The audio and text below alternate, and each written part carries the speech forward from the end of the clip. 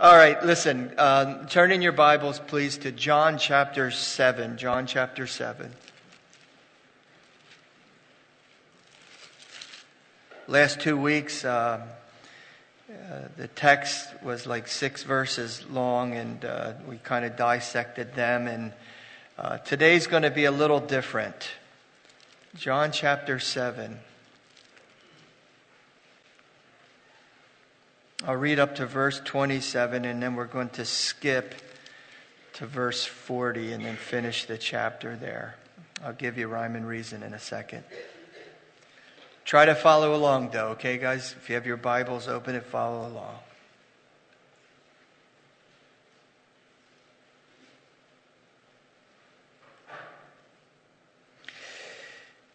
After these things, Jesus walked in Galilee, for he would not walk in Judea, because the Jews sought to kill him. Now the Jews' feast of tabernacle was at hand. His brethren therefore said unto him, Depart hence and go into Judea, that thy disciples also may see the works that thou doest. For there is no man that doeth anything in secret, and he himself seeketh to be known openly. If thou do these things, show thyself to the world. For neither did his brethren believe in him. Then Jesus said unto them, My time is not yet come, but your time is always ready. The world cannot hate you, but me it hates, because I testify of it that the works thereof are evil. Go ye up into the feast. I go not up yet unto the feast, for my time is not yet full come. When he had said these words unto them, he abode still in Galilee. But when his brethren were gone up, then went he also up to the feast, not openly, but as it were in secret. Then the Jews sought him at the feast and said, Where is he? There was much murmuring among the people concerning him. For some said, He's a good man. Others said, Nay, he deceives the people. Howbeit no man spake openly of him for fear of the Jews. Now about in the midst of the feast, Jesus went up into the temple, and he taught. The Jews marveled, saying, How knoweth this man letter, having never learned? He's never studied. Jesus answered them and said, Well, my doctrine is not mine, but he that sent me. If any man will do his will, he shall know of the doctrine of the teaching, whether they be of God or whether I speak of myself. He that speaketh of himself seeketh his own glory. But he that seeketh his glory that sent him, the same is true, and no unrighteousness is in him. Did not Moses give you the law, and yet none of you keeps the law? Why do you go why go ye about to kill me? The people answered and said, Oh, he's got a devil. Who's going about to kill thee? And Jesus answered and said unto them, I have done one work, and you have marveled. Moses therefore gave unto you circumcision, not because it was of Moses, but of the fathers. And ye on the Sabbath day circumcise the man. If a man on the Sabbath day receives circumcision, that the law of Moses should not be broken, why are you angry at me? Because I have made a man very whole on the Sabbath day. Judge not according to the appearance, but judge righteous judgment. Then said some of them of Jerusalem, Is not this he whom they seek to kill? But lo, he speaks boldly. They said nothing unto him. Do the rulers know indeed that this is the very Christ? Howbeit we know this man whence he is, but when Christ cometh, no man knoweth whence he is.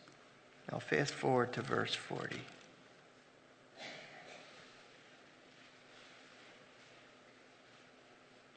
Many of the people, therefore, when they heard this saying, said, Of truth, this is a prophet.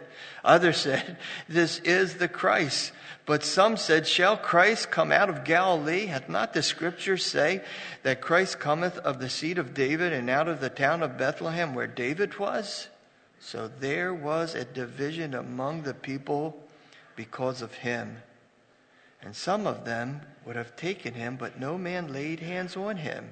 Well, then came the officers of the chief priests and the Pharisees, and they said unto them, well, why have you not brought him? The officers answered, never man spake like this man. Then answered them to the Pharisees, are you also deceived? How many of the rulers of the Pharisees believed on him? Couple. That's my paraphrase, sorry. But this people who knoweth not the law are cursed. Wow. Nicodemus said unto them, he that came to Jesus by night, being one of them, doth our law judge any man before it hears him, and know what he doeth? They answered, and they said unto him, Nicodemus, art thou also of Galilee? That's really kind of a low blow.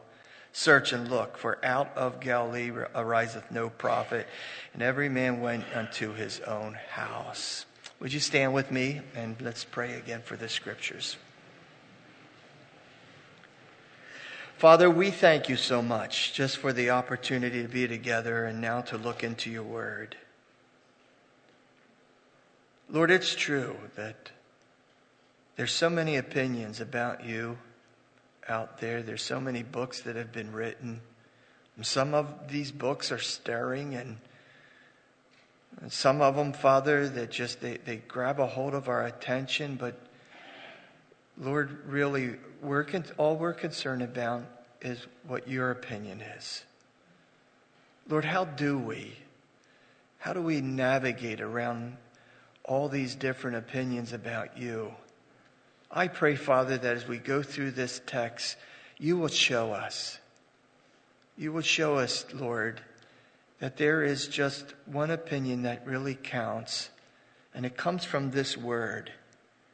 I pray again for ears to hear and hearts to receive, that if there's anyone here this morning, God, that's just, I don't know, Lord, maybe they're weighed down, the cares of this world, or maybe they're facing a difficult thing, God, I pray for just such a time as this, you would just allow them to hear your voice this morning. We love you, God. Ask for your anointing upon your word, and it's in Jesus' name we pray. And everyone said together, amen.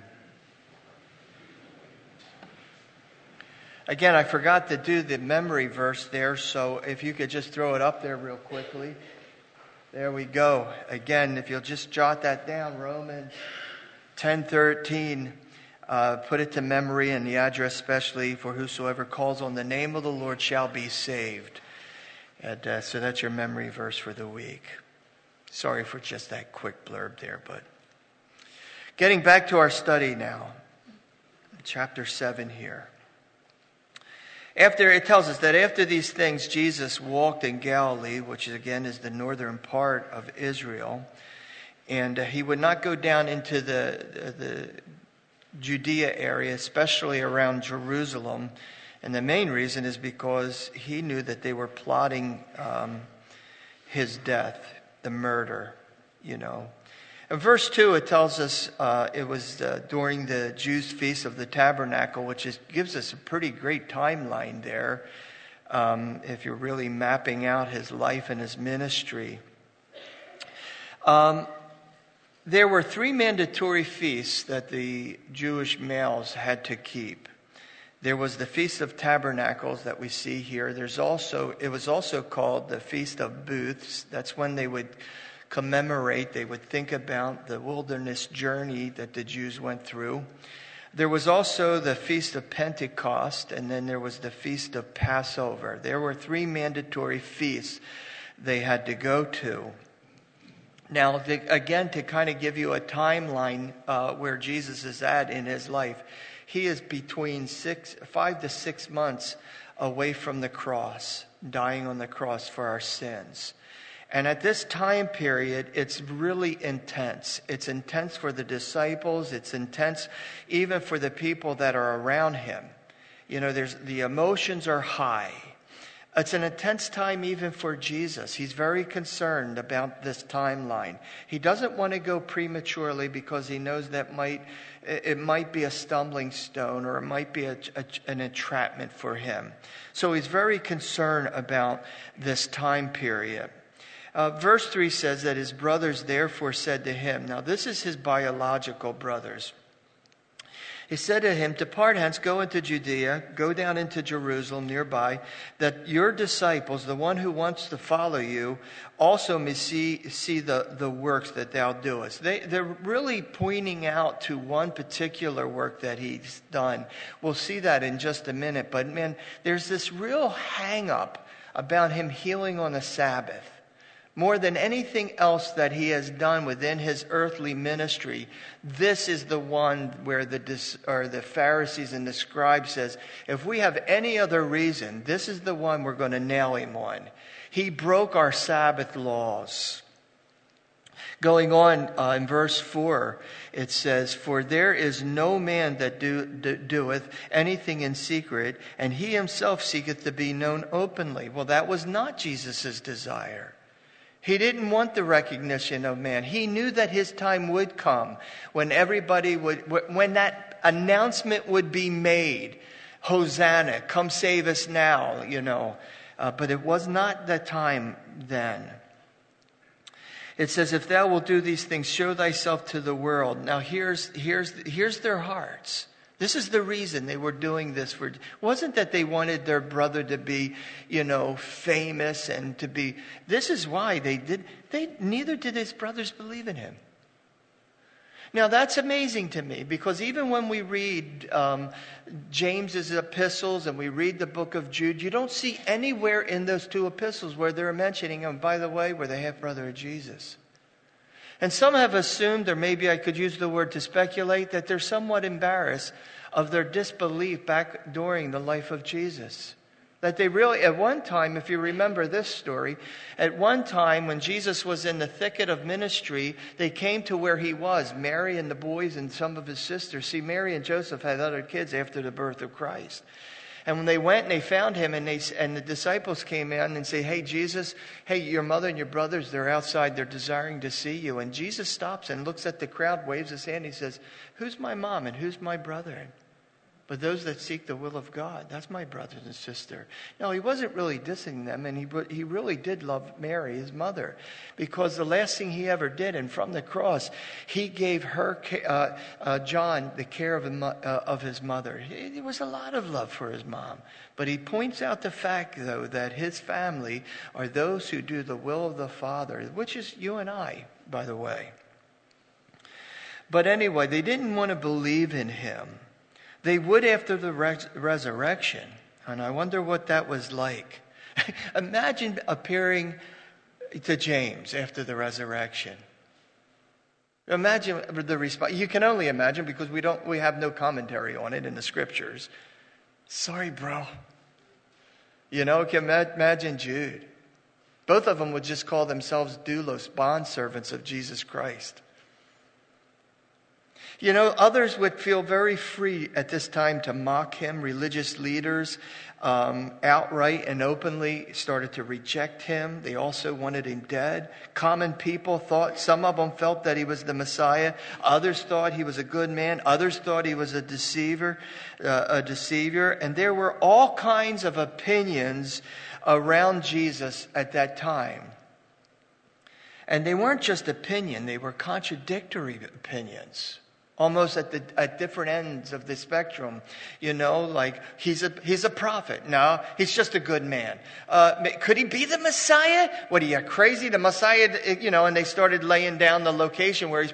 And everybody had an opinion about the Messiah. That was a problem then, and it's still a problem today. And I guess rationally, one would think, well, somebody's got to be right. Somebody's got to have the right opinion. In the midst of all these opinions, you just see sometimes just total mass confusion. But keep in mind, though, these opinions back then and even today have an eternal stake. What we think of Jesus, our opinions, which sometimes leads to conclusions. Conclusions, you kind of think, oh, that's the final state of all your opinions. I like to use the word conviction. See, the dilemma that people face today is that a person has to come to a decision about Jesus. They have to. But how do you do that when there's such a sea of opinions out there? My goodness, they're either vocally voiced through a lecture, or maybe it's written down in writings, maybe it comes across in song, poetry, but everybody has an opinion about life and about death and about, is there an eternal life? Some haven't. My dad's opinion was, hey, I don't know, but when I get there, I hope I can just get in there. I'll just sweep the streets with St. Pete. It's the wrong opinion, Dad. See, when I go through John chapter 7 here, I'm not the kind of a pastor teacher that likes to use steps and keys to know something, but so forgive me this morning. Usable keys. I'm going to just use that word for better or less. But there are things in this chapter that I see that helps us really to navigate around opinions. Because not all opinions are wrong. Some of them are they're totally wrong, But some aren't. So the first one that I see in verse 7 is where Jesus said, "The world cannot hate you, but me it hates. And this is the reason, because I testify of it, that the works thereof are evil." And then he says, "You go head up to the feast. I go not up yet to the feast, for my time is not yet full come." In other words, it's just, again, he's very concerned about this timeline. He doesn't want to go prematurely, but he can't go late either. There's going to come a time where Jesus will weep over Jerusalem and say, "Oh, Jerusalem, Jerusalem, if thou had only known that this was thine hour." He had to say it that hour. He couldn't have been 24 hours early or late. It had to be that day, that perfect day where he rides into Jerusalem and he receives the praises of man. Hosanna, he's the King, come save us now. I want to read something to you. It's out of the Phillips translation. It's just another translation from Matthew 7. It says like this, and just listen carefully. "If you are going to do these things," this is his brothers, "let the world see what you're doing. For not even his brothers had any faith in him." And Jesus replied by saying, "It is not yet the right time for me, but any time is right for you. You see, it is impossible for you to arouse the world's hatred, but I provoke hatred because I show the world how evil its deeds really are." That's a pretty accurate translation of John there. Most of the opposition that Jesus is going to receive is because he really did speak candidly about their wickedness or directly about the sin issue. He would openly talk about right and wrong. He would openly talk about what was righteous and what was evil. He talked about what was true and what was false. And many people had offense at that. Whether it was just to one person or to a crowd, it seems that Jesus always challenged them about their lives and about repentance. And there was a lot of people back then, and there's a lot of people today, when challenged with that very, very issue about repentance, they mock it, they ridicule you. And in a way, they try to make you feel stupid. They point to the crazy guy with the sandwich board. It says, "Repent, the end of the world is ready to happen." And so they always come up with this kind of a mocking thing. Hardly does anyone really say that the real reason I don't follow Christ is because I love my fornication. Well, that might be extreme, but there might be some that will be honest to you, and they might even tell you that the reason they don't want to follow Christ is because, well, they're not willing to give up that person they're living with. I've heard people say, you know what, Harry, can I be honest with you? I just love my addiction. Harry, I'll tell you, if I really invite Jesus into my life, I got to invite him into my business. And I know I do things a little shady, and I know I think he's going to ruin some of my finance and some of my, my profits. Listen, I think it's a mistake. But I think we all can say we sure do appreciate their honesty, huh? That somehow God has shown light upon a sin issue, and yet they're very clear and very honest. I just don't want to give it up. But most people, they won't do that. Most people will have their own opinion. They'll mock people when they're confronted with the truth. And they'll give reasons. And you know what, guys? We have people in our own lives that'll do the same thing. Family members, close, even some of our kids. Maybe it's just somebody that we work with. And when you try to share the gospel with them, they'll give you some kind of reason. And rather than just letting God say, hey, here's the real reason you won't accept him. But you'll say, the church is full of hypocrites. That's why I won't receive him. But that isn't the real reason. Well, the real reason, because I just don't believe, I think people are basically good. Well, guess what? That's your opinion, but that's not a correct opinion. Rather than say, this is the real reason I don't want to follow him. I just love my sin. See, Jesus was sent into the world to die for us. Many of us know that. But there's also a passage in the scripture where it says to us that he came to be a light and to reveal man's wickedness, to shine light on evil. Maybe it warrants. Go ahead and turn to John 3:16. Oh, Harry, you already know that one. Turn there anyway, will you? Because there's 4 or 5 verses that I'm going to read there. John chapter 3, verse 16.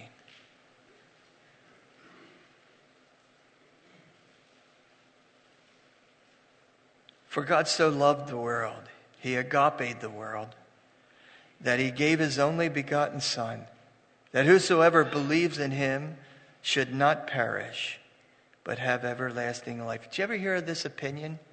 Hey, there's got to be more roads that lead to heaven than just one, You can't tell me that this Jesus is the only one. That's their opinion, but the Bible says that whosoever should believe in not many ways, but in him.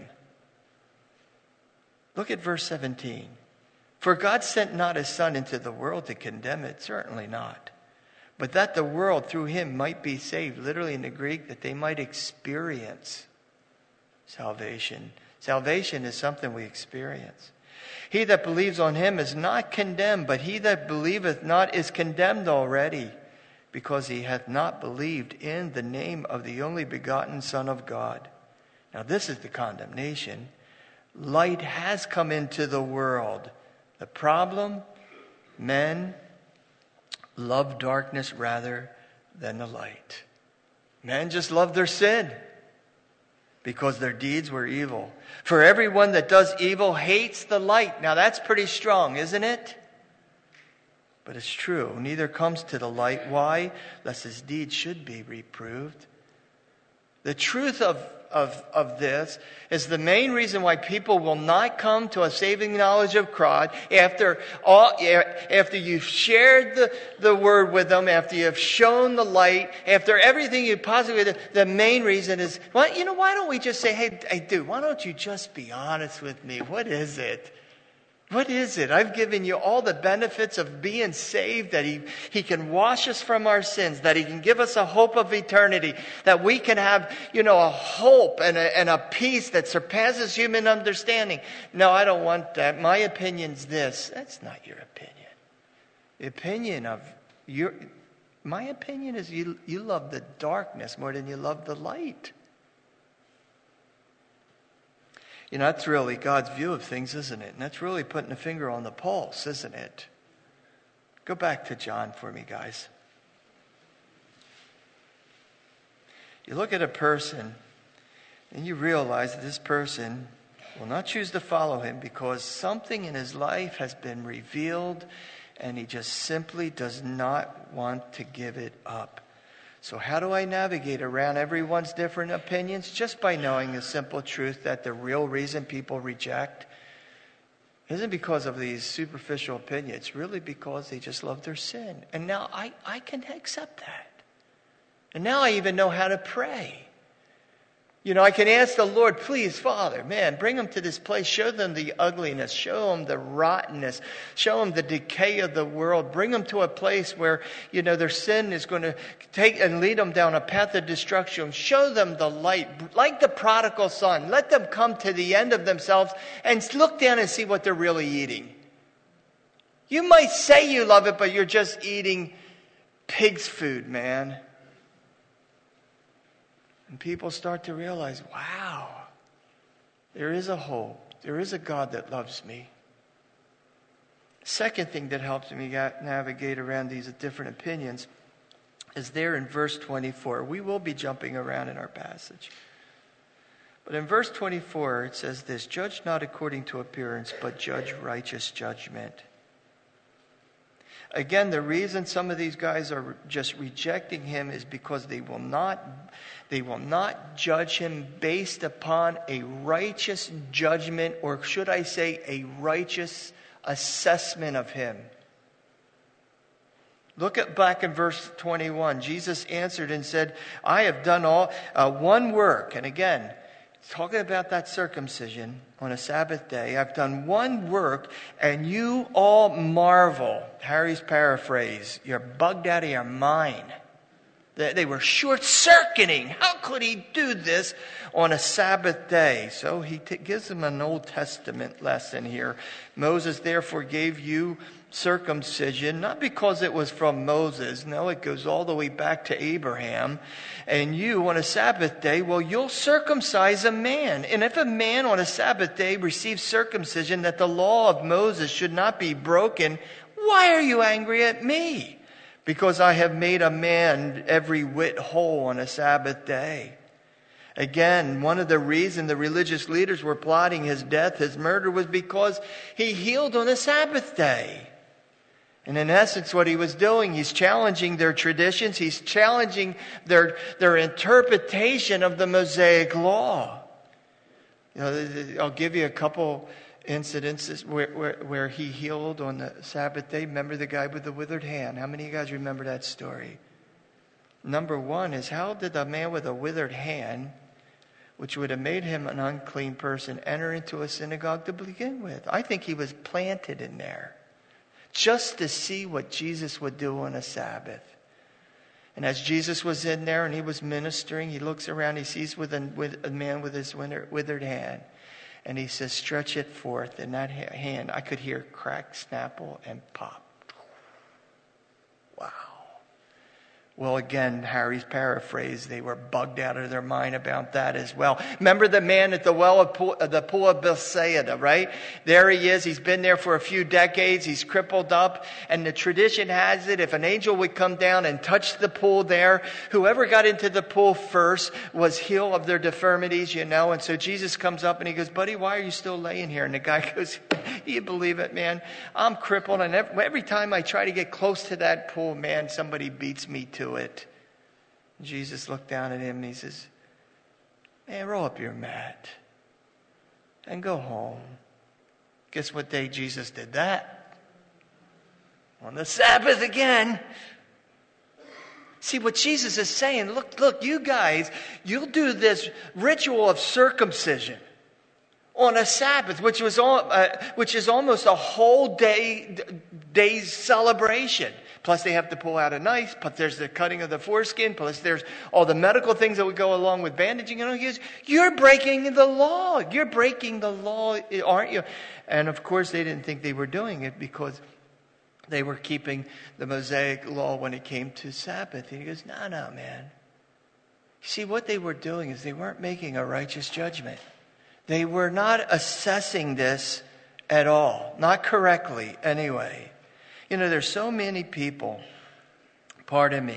so many people who completely and logically and consistently, they come to their opinion when it comes to life decisions, every point. But when it comes to Jesus, for some reason, when it comes to Jesus, man, they're emotional and they're completely irrational. They're not thinking correct. Here you are. You're just here. You can have eternal life. Why don't you? No, I don't want to because my opinion is. That doesn't make a bit of sense. You don't have to go to hell. Yeah. Well, your opinion. I don't think hell exists. What do you mean? We're living in hell. Did you ever hear somebody say that? We're in hell now.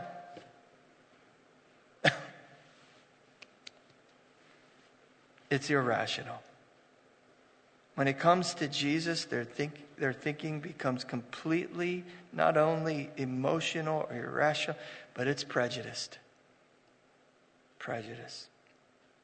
Someone once said that prejudice is a great time saver. You can form opinions without having to get the facts.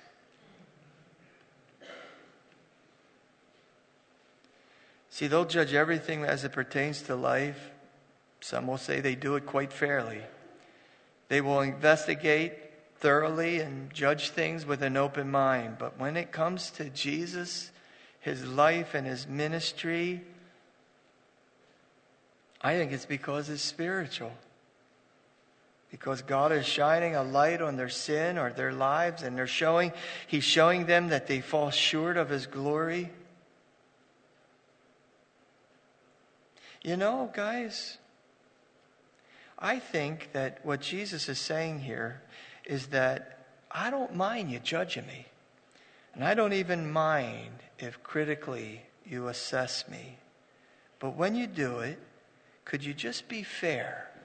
Could you just be consistent on your assessment of me? Or you will end up rejecting me, have nothing to do with me, and it will be solely based on your prejudices. So that helps me. It helps me to navigate around all these really weird, different opinions. They're not scriptural. There's nothing to base it on. It's just something that maybe perhaps they were grown up in. Some of these religious systems, they formulate opinions about God and about his Son. And then when you hear them, you're thinking, well, that's not even remotely close.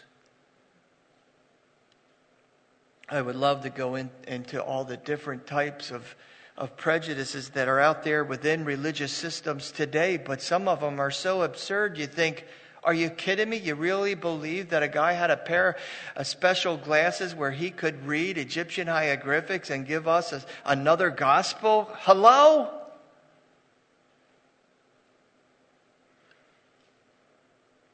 A third thing. Look at verse 41 and 42. Others said, this is Christ. Some really did believe. But then some others had an opinion saying, no, shall Christ come out of Galilee? Has not the scripture say that Christ cometh from the seed of David out of the town of Bethlehem where he was or where David was? I think sometimes we've got to be very careful to realize there are many people who will claim that they represent God. Some will even claim that they speak for God. Some will say that they have the authority of God. And yet when you listen to them and you dissect and you just look very carefully, you realize they know nothing about the Bible at all. Nothing. You have to be careful with talk hosts, or whatever you call those programs, where they come across like they know everything about God. And then you compare what they say with the Bible and you think, okay, thank you. I love your opinion, but it just does not, it doesn't line up with what the Bible says. You know, some common people, ordinary people, just like back then, they're saying, hey, look, the Messiah's got to come from David, right? From the line of David. Geographically, he's got to come from a certain area, you know. There were some who concluded and had an opinion that he was the Messiah. Others were saying, no, he can't be the prophet. Even in verse 40, if you look a little further up, some saying, well, this is a prophet. All kinds of opinions. 41, this is the Christ. So some people started to question, no, the Messiah cannot come from the northern parts of Galilee. When the Messiah comes, he has to come from Bethlehem. Micah chapter 4, verse 2. And so if you look at verse 43, there was a great division among the people because of him. Yeah, it was because of him, but more so it was because of their opinions about him. And it happens all the time. Here you have a group of people who are rejecting Jesus Christ as their personal Messiah simply because, well, to be frank with you, they just simply didn't do their homework. If they did do their homework, they would have realized that Jesus indeed was born in Bethlehem. If they really did their homework, they would realize that he was a direct descendant of David because it came through the line of Mary. Their ignorance is not just experienced, though, guys, from the common man or the ordinary Christian. But even within the religious system, there are some who just, they're just ignorant when it comes to the Word of God. Look at verse 52. The religious leaders answered, and he said unto him, art thou from Galilee? Search and look. They're speaking to Nicodemus, by the way. Search and look, for out of Galilee ariseth no prophet. Whoever said that really didn't put no thought behind it, because, man, they were wrong. You think of Jonah, Hosea, Nahum, Amos, Elijah and Elisha did most of the work up in the northern parts of Galilee. For them to make such a blanket statement, you can just hear it. Our opinion is that, they were wrong. They didn't do their homework. To be truthful with you, we really don't know that much about the origin of most of the prophets. We don't. But it was apparent that they were very ignorant when it came to the Word of God and the life of Jesus. You know, it's very, very important for all of us to remember, when it comes to opinion, we need to really search the Scriptures to formulate a thought. Because when you want to give an opinion to somebody, remember this. There is an eternal stake at this, or stake. We just can't feel like we can throw. You know, the other day, I got to wrap this up, I think. That clock says 10 at 12, and that one says 10:15. So I'm thinking that one, okay, it's quarter. I got it. I can't see these. I need to get my glasses checked. I was reading a book the other day, just to give you an example. Old book. Book that a lot of people recommend. I don't want to give the title because I don't want to go home and burn it, but there's a lot of great things in this book as I go through it. I was just reading a couple, maybe I went through 3 chapters as I was laying there falling asleep. And it just stirred my emotions. Man, if the church could be like this. And if my private life could be like that. Oh, man, I'm thinking, it's going to be a little revival. And I kept reading his experiences and this and that. I went, wait a minute. This all sounds good, but I can't find, honestly, I couldn't find one thing that he claimed he experienced where he could base it on Scripture. He might be up here teaching and saying, my opinion is if you just do this or that, you can experience this and that and go here. And yet that's your opinion, but there's nothing in the Bible whatsoever about that. Now, I'm not saying if you have your own opinion about something like that, or your own opinion, that it's completely wrong. I would just say, please be cautious to throw it around like it's your final conclusion and it's your conviction when you can't base it on Scripture. When he comes, we know he's coming from Bethlehem. Well, he did. Well, when he comes, he'll be from the line the line of David. He was. Well, when he comes, he'll be a good man. He'll be a prophet. Okay. Well, at least you got Scripture to base that on. Listen, closing, I just want to give you my fifth. That's why I love the Romans Road, by the way. Because a lot of them, hey, I'm basically a good person. No, you're not. Well, if I just live a good life, I'll get to heaven. No, you won't. Can we support that with the Scriptures? It's not just our opinion, is it? It's the opinion of the Word of God.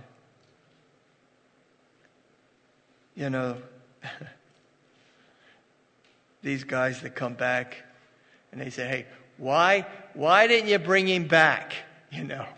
They said, man, we have never heard anyone speak quite like that. He's in a way, they're saying, we've been listening to you guys all these years, man, and you don't hold a candle up to what he says about God.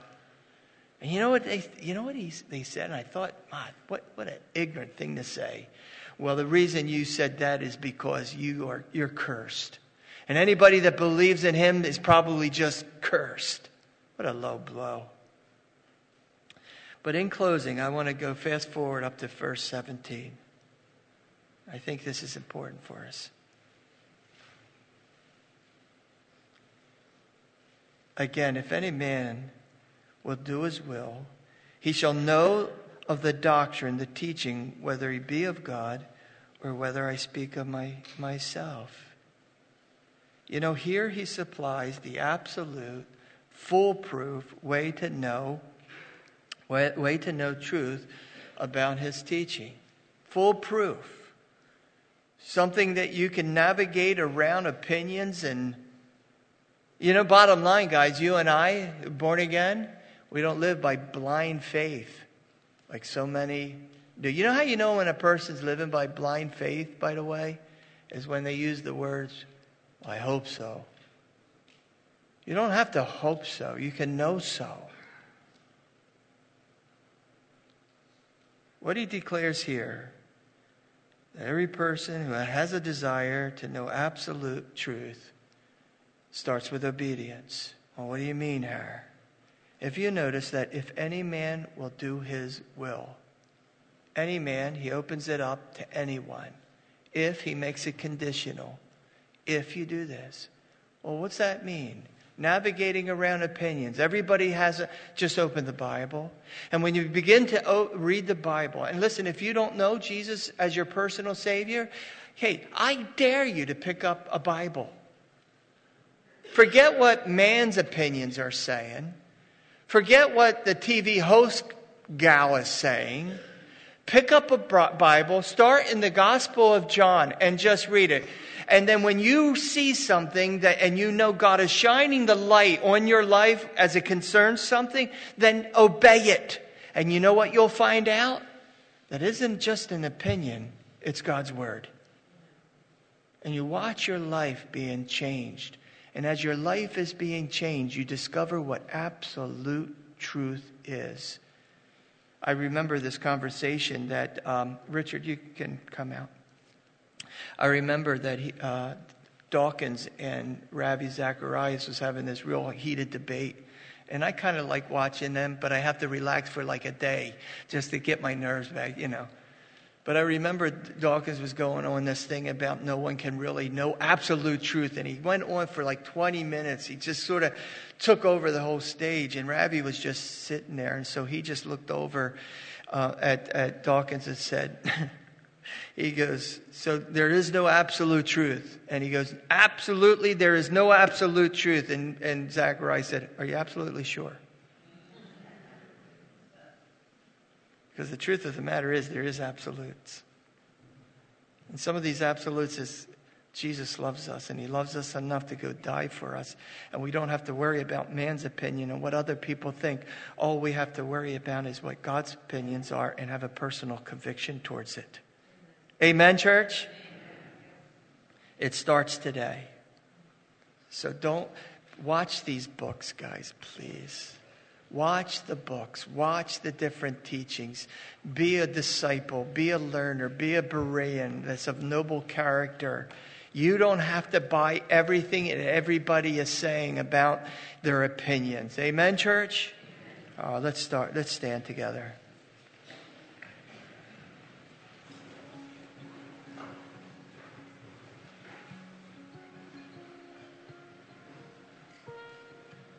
Next week, we'll talk about being thirsty. We'll still be in John chapter 7. So study ahead. Read your Bibles. Read your Bibles. See, my opinion, please read your Bibles. If you have a hard time with the old king, get a new king. If you're having a hard time with that, find something that you can just read, Bible-wise.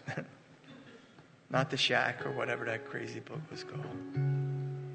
You know what? Even titles give it away sometimes.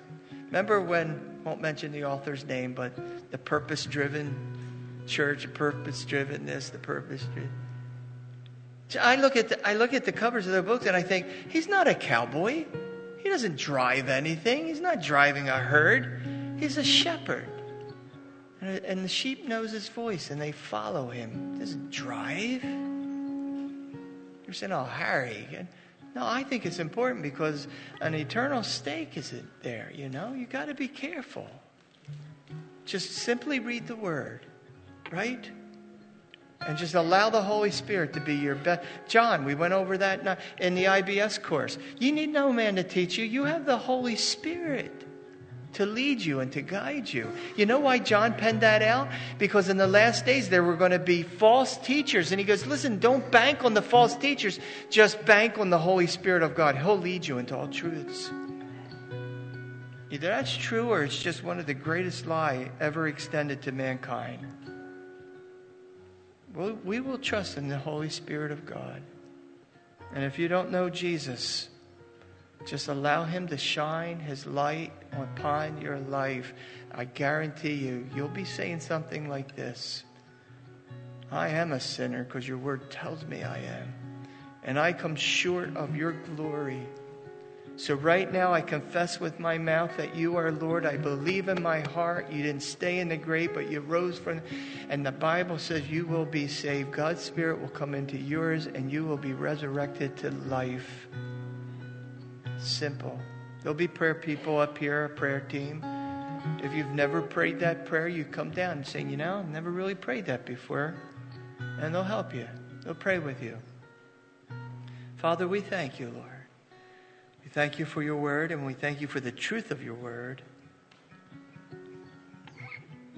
Father, help us to be disciples.